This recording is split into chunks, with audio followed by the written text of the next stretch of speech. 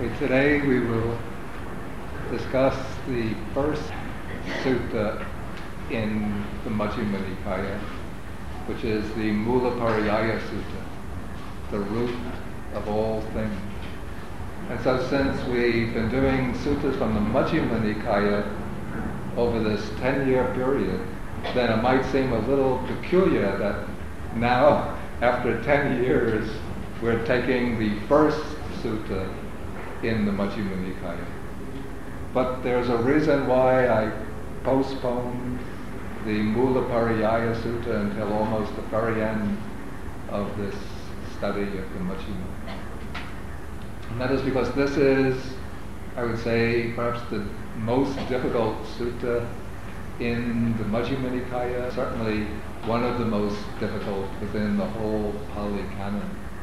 It's extremely compressed, extremely concise, and without having read many other suttas and have explanations of them, one would not be able to understand the Mulapariyaya Sutta. And I think when the early Theras, the elders, were establishing the text of the canon of the Sutta Pitaka, they put the Mulapariyaya Sutta at the very beginning because of its great profundity and because of its fundamental importance. The expression Mulapariyaya itself means the exposition of the root, and the root is the foundation or basis, the beginning in the growth of a tree. And so the Mulapariyaya, we could say, deals with the foundation or fundamentals of the Buddha's teaching. And it's the root, you could say, from which all the other suttas in the Majjhima Nikaya unfold. But because it's so concise, so compressed, it's extremely difficult to understand. Okay, now the commentary gives a little background story which explains the circumstances under which the Buddha spoke the sutta. Sometimes the stories from the commentaries are, I have to say, not completely credible, but still I will relate this because it maybe helps to make clear a rather strange phrase that comes at the very end of the sutta. According to the commentary, there were 500 Brahmins who were scholars of the Vedas, and somehow they came across, heard the Buddha preach, and they gained some confidence in his teaching, and they decided to give up their Brahmanism and go forth as Bhikkhus, become Buddhist monks. After their ordination, then they applied themselves very diligently to the study of the Buddha's teachings, the Buddha Vachana. And since they were from the Brahminic, the Vedic tradition, they had very, very sharp memories, they learned texts very easily, they could bear them in mind, and they knew various methodologies for explaining texts. And so they became very learned, just as they had been learned in the Vedas, so they became very learned in the suttas spoken by the Buddha. But because they became learned, they also fell into the trap that comes with great learning, that is pride or conceit.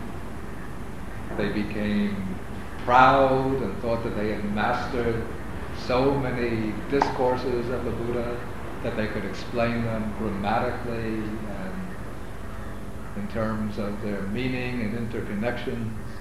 And so they felt that they no longer had anything more to learn from the Buddha. And they didn't show any humility towards the Buddha. They didn't come to pay homage to him, to attend on him. They didn't join the Sangha when the Buddha would be giving additional discourses. And so the Buddha realized that these monks, these Brahmin monks, had the potential to reach arahatship, but that potential was covered over by this layer of pride and conceit. And so the Buddha spoke, according to the commentary, addressed the Mulapariyaya Sutta, especially to this group of monks, in order to break their pride and conceit. He wanted to give them a sutta which would be so difficult, so profound, that they would realize that there were some things that they just didn't understand. And then once they became humbled, then they would open up to instruction and be willing to learn and to practice the teaching. Okay, that is the background teaching, the background story.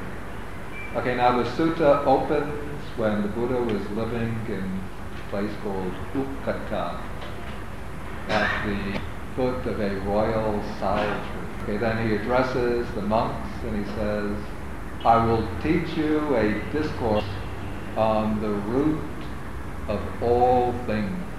That itself is a very profound statement. Even with this phrase alone, the Buddha underscores the importance of this discourse.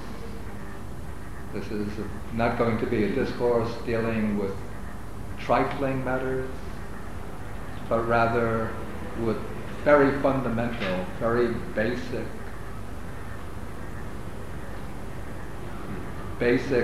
cause or basic root of all phenomena. This will be an exposition of the very root, we could say, of worldly existence. A sutta which exposes the foundations of samsara and how samsara is sustained through our own mental activity. And in this sutta, the Buddha will explain the mental processes, or we can call the cognitive patterns, of 4 types of individuals. 4 types who include amongst them all individuals. These 4 types will be the worldling, the uninstructed worldling. It's called the Puttujin, a sutta of Puttujin.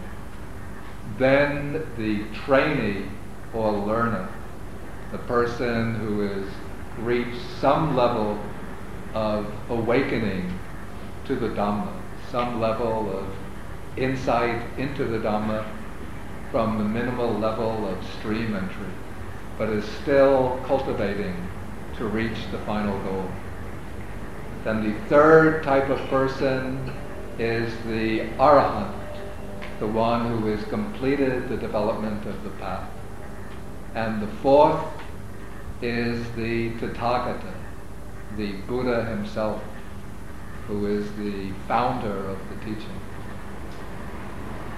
The Buddha will explain how the thought patterns of these individuals function in regard to 24 bases of, or objects of cognition, 24 objects of thought. Okay, he begins with the uninstructed worldling. He has a sort of stock description of this person. Here, bhikkhus, an untaught, ordinary person who has no regard for the noble ones and is unskilled and undisciplined in their Dhamma, who has no regard for the true men, sappurisa, and is unskilled and undisciplined in their Dhamma, first I'll read this whole statement, then we'll take it up for a more detailed explanation. Perceives earth as earth. Having perceived earth as earth, he conceives earth. I'll omit what's put into brackets. He conceives earth. He conceives in earth. He conceives from earth. He conceives earth as mind, he delights in earth. Why is that? Because he has not fully understood it, I say. Okay, this is the basic statement in describing the thought pattern of the worldling. This will be repeated in each of the following passages. But now each of these phrases is contains an extreme, each of these phrases is extremely compressed and contains a great amount of meaning. And so we have to examine each phrase to pull out, to extract the meaning. First, the Buddha says, he perceives earth as earth. The Pali goes, pattaving pattavito sanjanati.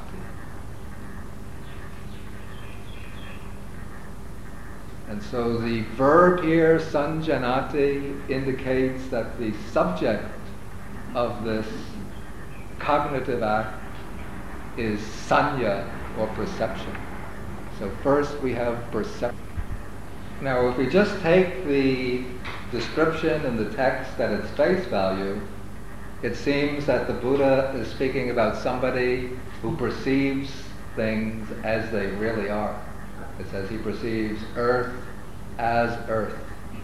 But in fact, if one understands sort of the intention of the sutta, and also relying on the helpful commentary, the explanation, the commentary, what we can realize that what is being indicated here is not an accurate perception, but rather a distorted perception. A perception which grasps the object superficially, we can say, or grasps it, perceives it, just in terms of superficial appearances. The technical term that's used for this is a distorted perception. Perception which is distorted and also distorting because it distorts the object and doesn't represent it as it truly is. In other suttas, the Buddha speaks of 4 distortions, which in Pali it's the vipalasas. These are distortions which enter into perception and affect perception so that we perceive things exactly opposite to the way they really are. The 4 distortions are the distortion of taking what is really impermanent to be permanent, taking what is really dukkha, unsatisfactory or suffering, to be a source of pleasure and happiness, taking what is insubstantial or not self to be a self, and taking what is really impure or unattractive to be beautiful and attractive. Okay, now these distortions become manifest or operate at 3 different levels.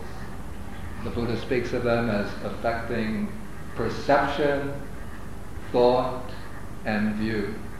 In Pali, that's sanya, citta, and ditthi. The most basic distortion is in perceiving. That is, we perceive things to be, for example, pleasant and beautiful. Then we start thinking of things based on our perceptions, right? So we start by thinking, taking the perceptions to be accurate, not examining the perceptions, but just accepting them at face value. Then we start thinking in terms of them, and then eventually we arrive at a fixed view in terms of these perceptions.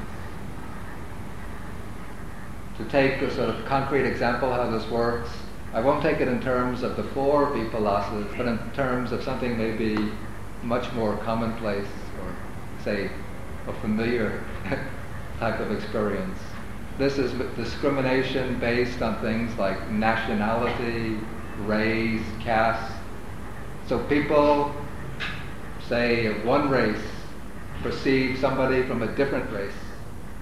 For example, in America, there's a lot of tension between white people and black people. So white people often have the idea that black people are dangerous,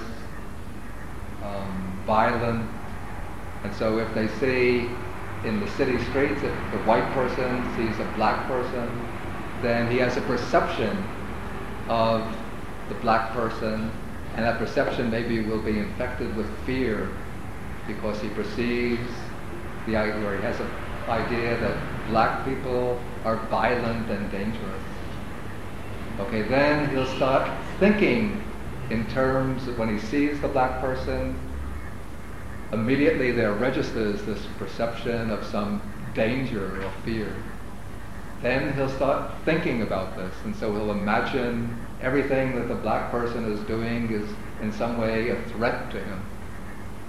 Even if the person is just innocently walking down the street, but he will imagine that it's some act of aggression directed against him. And then if he continues to think in terms of these biases, then he'll form a fixed view that black people are violent and dangerous. And then once he forms a view, then it becomes very difficult to eradicate or to change that view. For example, there was an incident that I heard on the radio just a few days ago. There was some months ago, some policemen were sent into a city to, I think it was in Michigan, to deal with some immigrant from the West Indies. These are black people.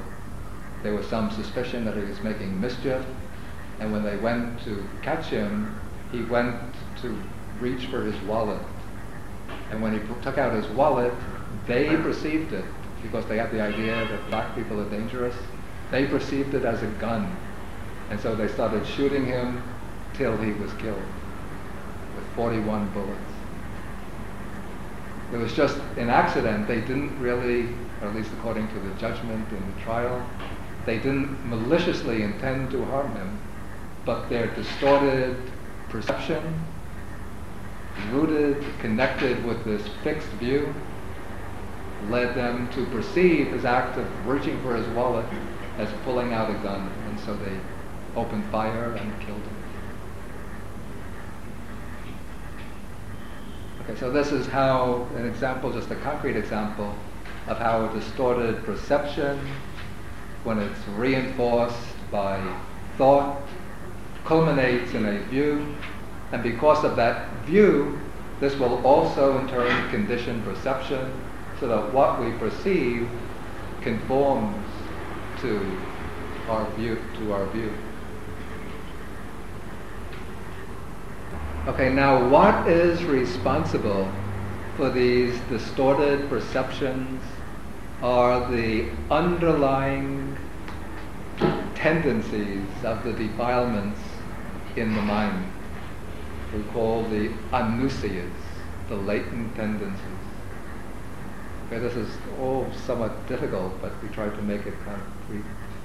The basic defilements are lust, hatred, and delusion. Okay, now each of these basic defilements underlies a particular type of distortion in perception.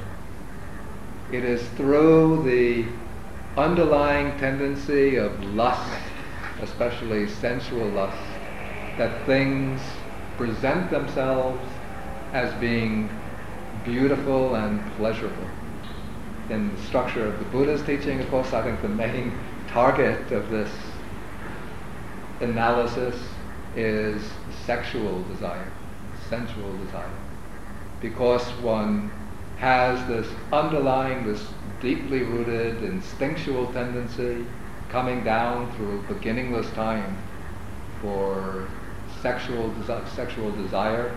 This is what keeps the human race alive, which has kept all forms of animal life alive through beginningless time. This underlying tendency to lust conditions perception in such a way that we perceive the physical body as being attractive and beautiful, and we perceive indulging in sensual pleasures as being a true source of happiness. So in this way, sensual lust conditions the perception of beauty or attractiveness and the perception of pleasure. The underlying tendency to aversion or to hatred, this conditions our perception in such a way that we regard certain things which are obstructions to our personal fulfillment as being repugnant or repulsive. This is not one of the four distortions, but it's also mentioned in the suttas, what's called patika nimitta, the sign or appearance of things as being repulsive. Sometimes one has this with certain people. Maybe it can be a person one has never met before, but for some reason, maybe through some impressions, buried impressions from childhood memories, maybe even because of encounters in a past life, we're at a gathering, a meeting, somebody walks in, we've never seen him before, but that person just rubs us the wrong way, and immediately there comes some kind of feeling of dislike for that person. There's no rational explanation for it, but it just occurs through some kind of projection of this deeply rooted defilement of ill will or aversion. And then once that impression of something unpleasant in that person, something irritating, begins to brew in the mind, then everything that person does will become a source of annoyance. The way the person sits down. Why can't he sit the way other people sit? Why does he have to pull the chair out roughly and plump himself down in the seat? If we happen to be sitting at a dinner party with that person, the way he grabs the food and puts it into his mouth is annoying. When he opens his mouth and starts speaking, everything he says seems to be wrong. And yet the person might be speaking just in a very indifferent way. He's not deliberately doing anything to annoy us, but it's just that there is some deep underlying tendency to resentment in our mind. We have had no conflict with this person, but projection is taking place, so that our own aversion, our own animosity projects itself through the perception, and it seems that this person is behaving inappropriately in everything that he does. Everything he says is wrong, and our assessment of his personality, our character, will inevitably be negative. Don't we all have people like that? Okay, so this is the way the underlying tendency to aversion affects perception in such a way that we perceive things as being repulsive, annoying, or irritating. Then the underlying tendency to ignorance or delusion, this is what causes the perception of permanence, the idea that things are permanent, stable, and lasting, that we ourselves are stable and lasting. And it's also the underlying tendency to ignorance which causes us to grasp our combination of these five aggregates and take them to be a self, a real self. I have to admit I have some trouble personally understanding how there can be a perception of permanence and selfhood which is different from a view of permanence and selfhood. Certainly I would say the perception of permanence, I don't think it is the perception that we all have naturally of things as being like solid and stable. Because I would imagine that, say, an arahant who's completely uprooted all ignorance and defilements, when he looks at a table or a glass, he doesn't see it in his ordinary consciousness as being impermanent, rising and falling away moment by moment. When he's, say, sitting at a table having a conversation, then he'll see the table, the glass, other people as being stable. He won't be saying them in terms of this momentary arising and passing away. Okay, so just to sum up this part, we say that, okay, the underlying tendency, the anusaya of sensual lust, this is the basis or root, we can say, of the perception of things as being beautiful and pleasurable. And here, when I say things as beautiful, I don't mean that it's seeing nature as being beautiful or getting inspiring views of sunsets, but it's especially the perception of physical bodies as being beautiful and sensually attractive. The underlying tendency of hatred, this is the root for the perception of things and people as being repulsive or irritating and annoying.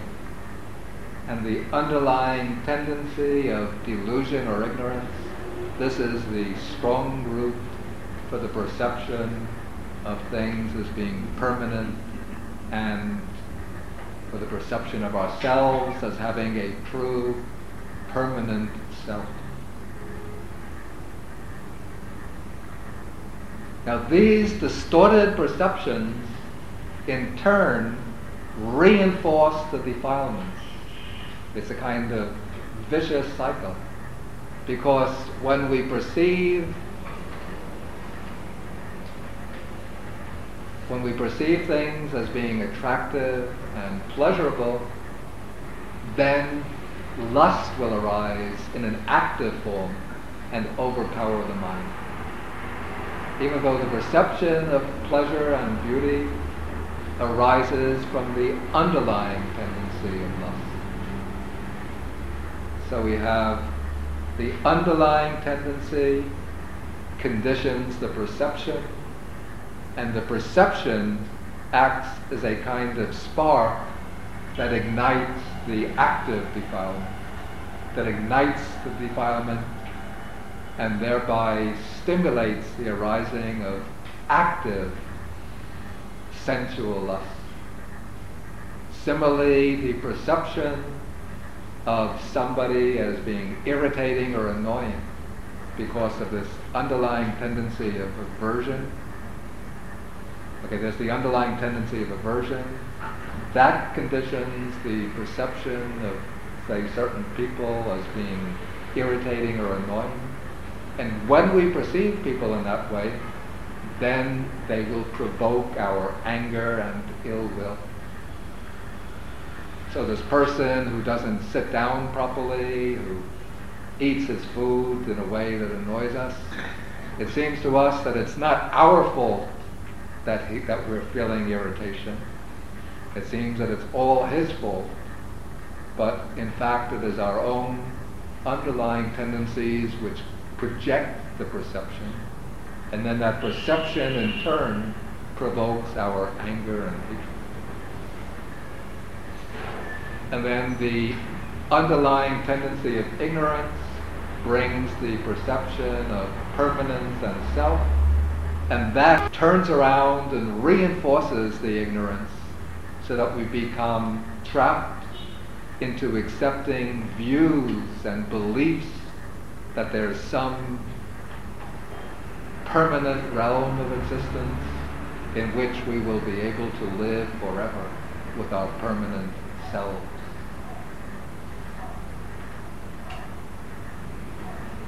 Okay, so when the Buddha says that the worldling here, the uninstructed, ordinary person, perceives earth as earth, what is meant is that he perceives earth in terms of one of these, of a distorted perception. A perception in which there's already a tendency to see, to project the ideas of pleasure or happiness, beauty, permanence, and selfless. Maybe if there's any questions based on this much. I would say at this level it is becoming active. And though the sutta doesn't mention it, I would say that before this perception, say of earth as earth arises, there occurs a more basic perception, which is just a purely passive perception of the object. This is at the most simplest stage of perception, even before the mind starts to work with the perception. There's just a direct registration of the object. But it is immediately after that direct registration of the object that these underlying tendencies start to infiltrate the mind, and then the perception becomes very slightly distorted. Not yet a clear and distinct distortion, but a very slight distortion. And it is that very slight distortion that is being indicated by this phrase, he perceives earth as earth. And here by earth, the Buddha is beginning now with the series of objects of his analysis. And he begins by taking the four elements, the four primary elements: earth, water, air, and fire. And so this can be understood in various ways. I would say first and most basically, we will apply to the four elements that make up our own physical body, and also the four elements that make up the objects of the outer world. These are the four Mahabhutas, the great primary elements, which are the basis of all material phenomena. But also, according to the commentary, this can apply to the elements which are apprehended in meditation, in the jhanas, when one takes one of the kasinas as an object, the earth kasina, water kasina, fire kasina, or air kasina. Because even when a worldling is doing meditation on one of the kasinas, one of the elements, then these distortions will also influence the way he perceives the object of meditation. When he gets the earth image, the water image, the fire image, the air image in his jhanic meditation, he will misinterpret this object in terms of the distortion.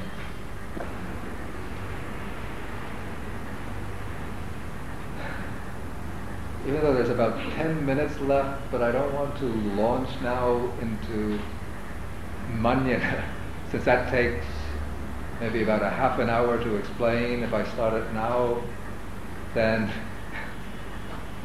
I wouldn't be able to complete the explanation within the time allotted to us.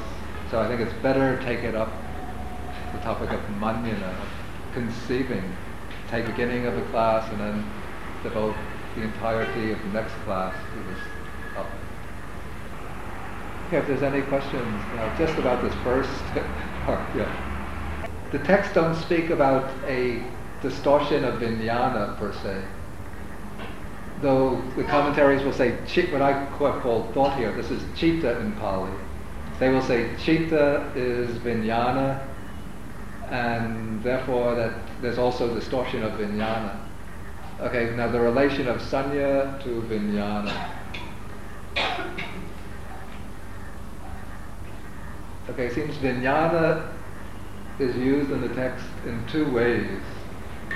Vijnana, which is active consciousness, consciousness on an occasion of an active,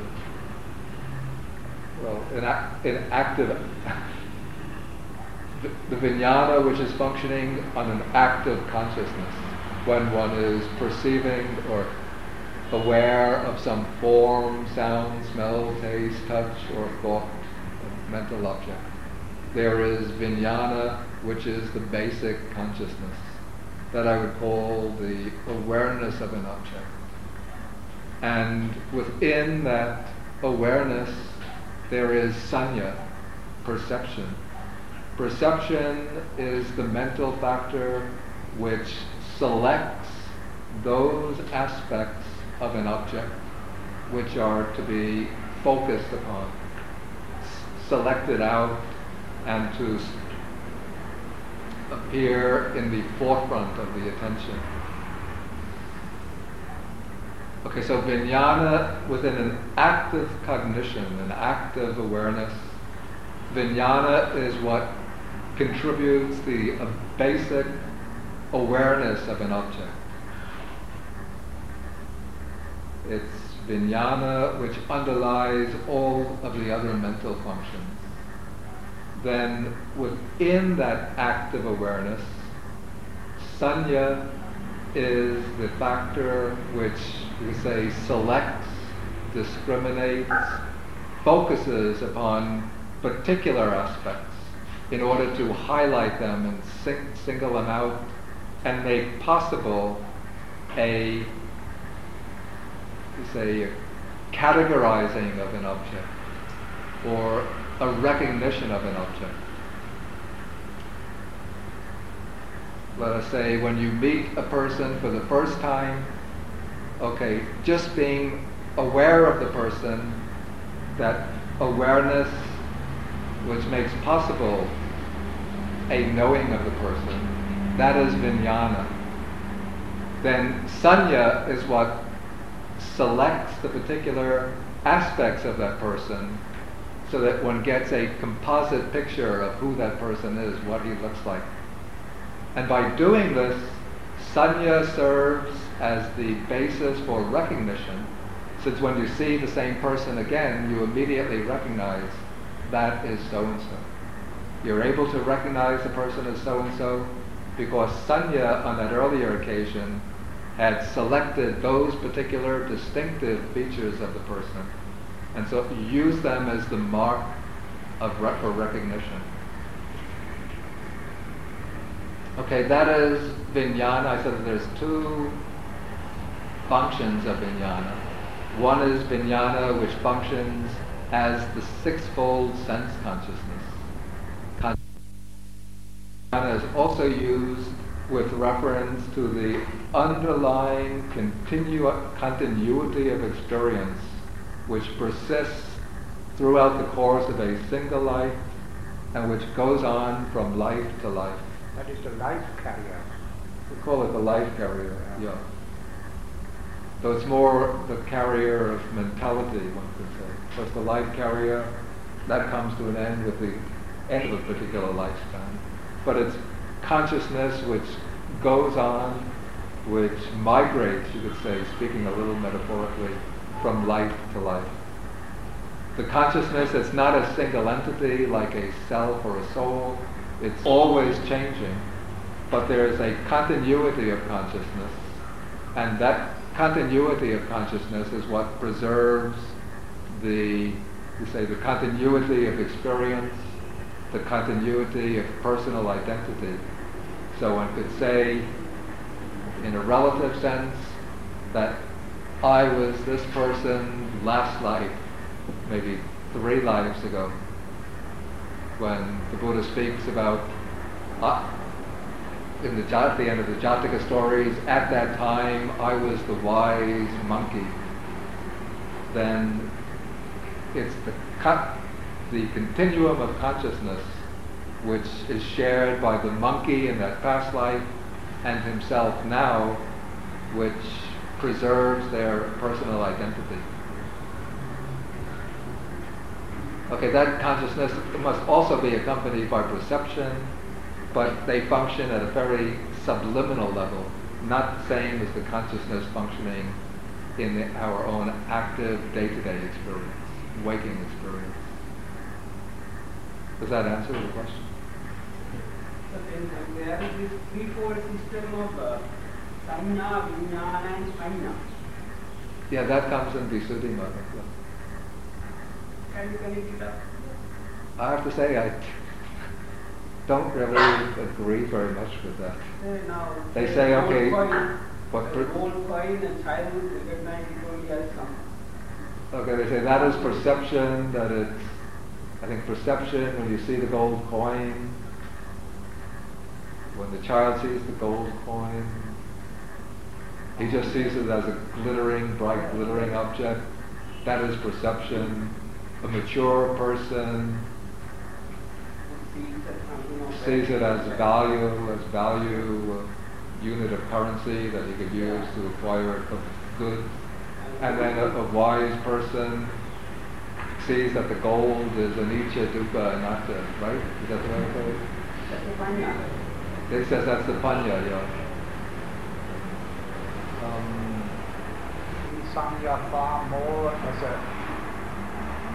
basic, primitive kind of consciousness almost, which we can find if we are thinking about the Darwinism of the mind.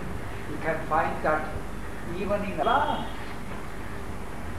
there is that sanya in the mimosa, because otherwise she cannot react to us. So here is something we find sanya, we find probably also Vedana to a certain degree, we find those other things which are making up mentality. And here sanya is a kind of very rough kind of cognition. Of course, according to like the Orthodox Abhidhammic system, they would say that there's no perception, no feeling in the plant. Because if there's perception and feeling, then there's vijnana, consciousness. Yeah, and if there's consciousness, if one kills a plant, then one is killing a living being, deforming it. That is a practical... Yeah. But it seems to me that there is some kind of very basic sensitivity within plants. Also these plants are coming out from by a certain tanna, no? I would even extend it to the level of electrons. Yeah. They all have that, no? I think so. Basically, I think these bhavatanna, kamatanna, vibhavatanna, we will find that probably also in the quantum mechanics and such things. These are the... But I want to just come back to the question it seems to me that perception and consciousness, you could have it in many different levels. One just can't assign perception to the mental activity of a child, vijnana, consciousness, to the level of an ordinary mature man, and panya to the work of insight meditation. But you have perception and vijnana at all of these different levels as well. I understand far more that simile to be in connection with the attitudes towards. Yeah. So the little child who has the pleasure of the glittering gold and has a beautiful attitude, he drops it somewhere. Then that cleverness and already mind which has to fight for his existence, he knows what he can get for that piece of gold, how he can manipulate and drive himself through life with his power of wealth. And then the mint master, he is of course childlike. He drops the coin by knowing all what is inside. So I understand it far more as a simile towards our development than a simile of what Sanya, regarding Sanya. Yeah, also, I disagree with the way it characterizes vijnana. It seems to me vijnana is present in every type of mental process. Not the case that, and I don't see anything in the suttas to indicate that vijnana performs some functioning of evaluating or appreciating the value of things, the way that simile or that example from the Visuddhimagga describes the function of vijnana. It's vijnana and perception, they're not the same thing that is interchangeable. Vijnana and perception are not as exchangeable. Perception is always an extension of vijnana. For instance, you cannot perceive consciousness, or you cannot perceive vijnana. I think one should be able to perceive vijnana. But let's say vijnana and perception are always associated, but they're not identical.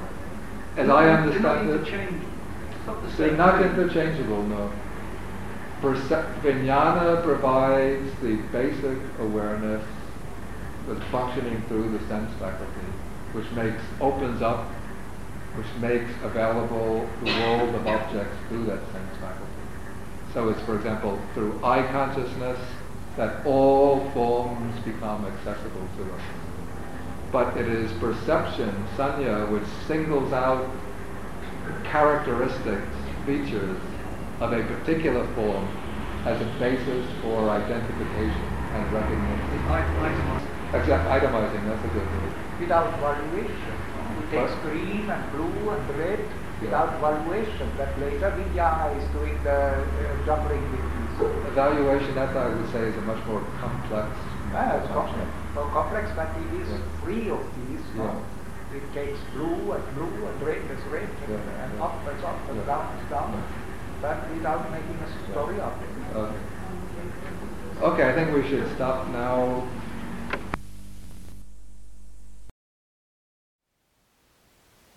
Thank you for listening. To learn how you can support the teachers and Dharma Seed, please visit dharmaseed.org/donate.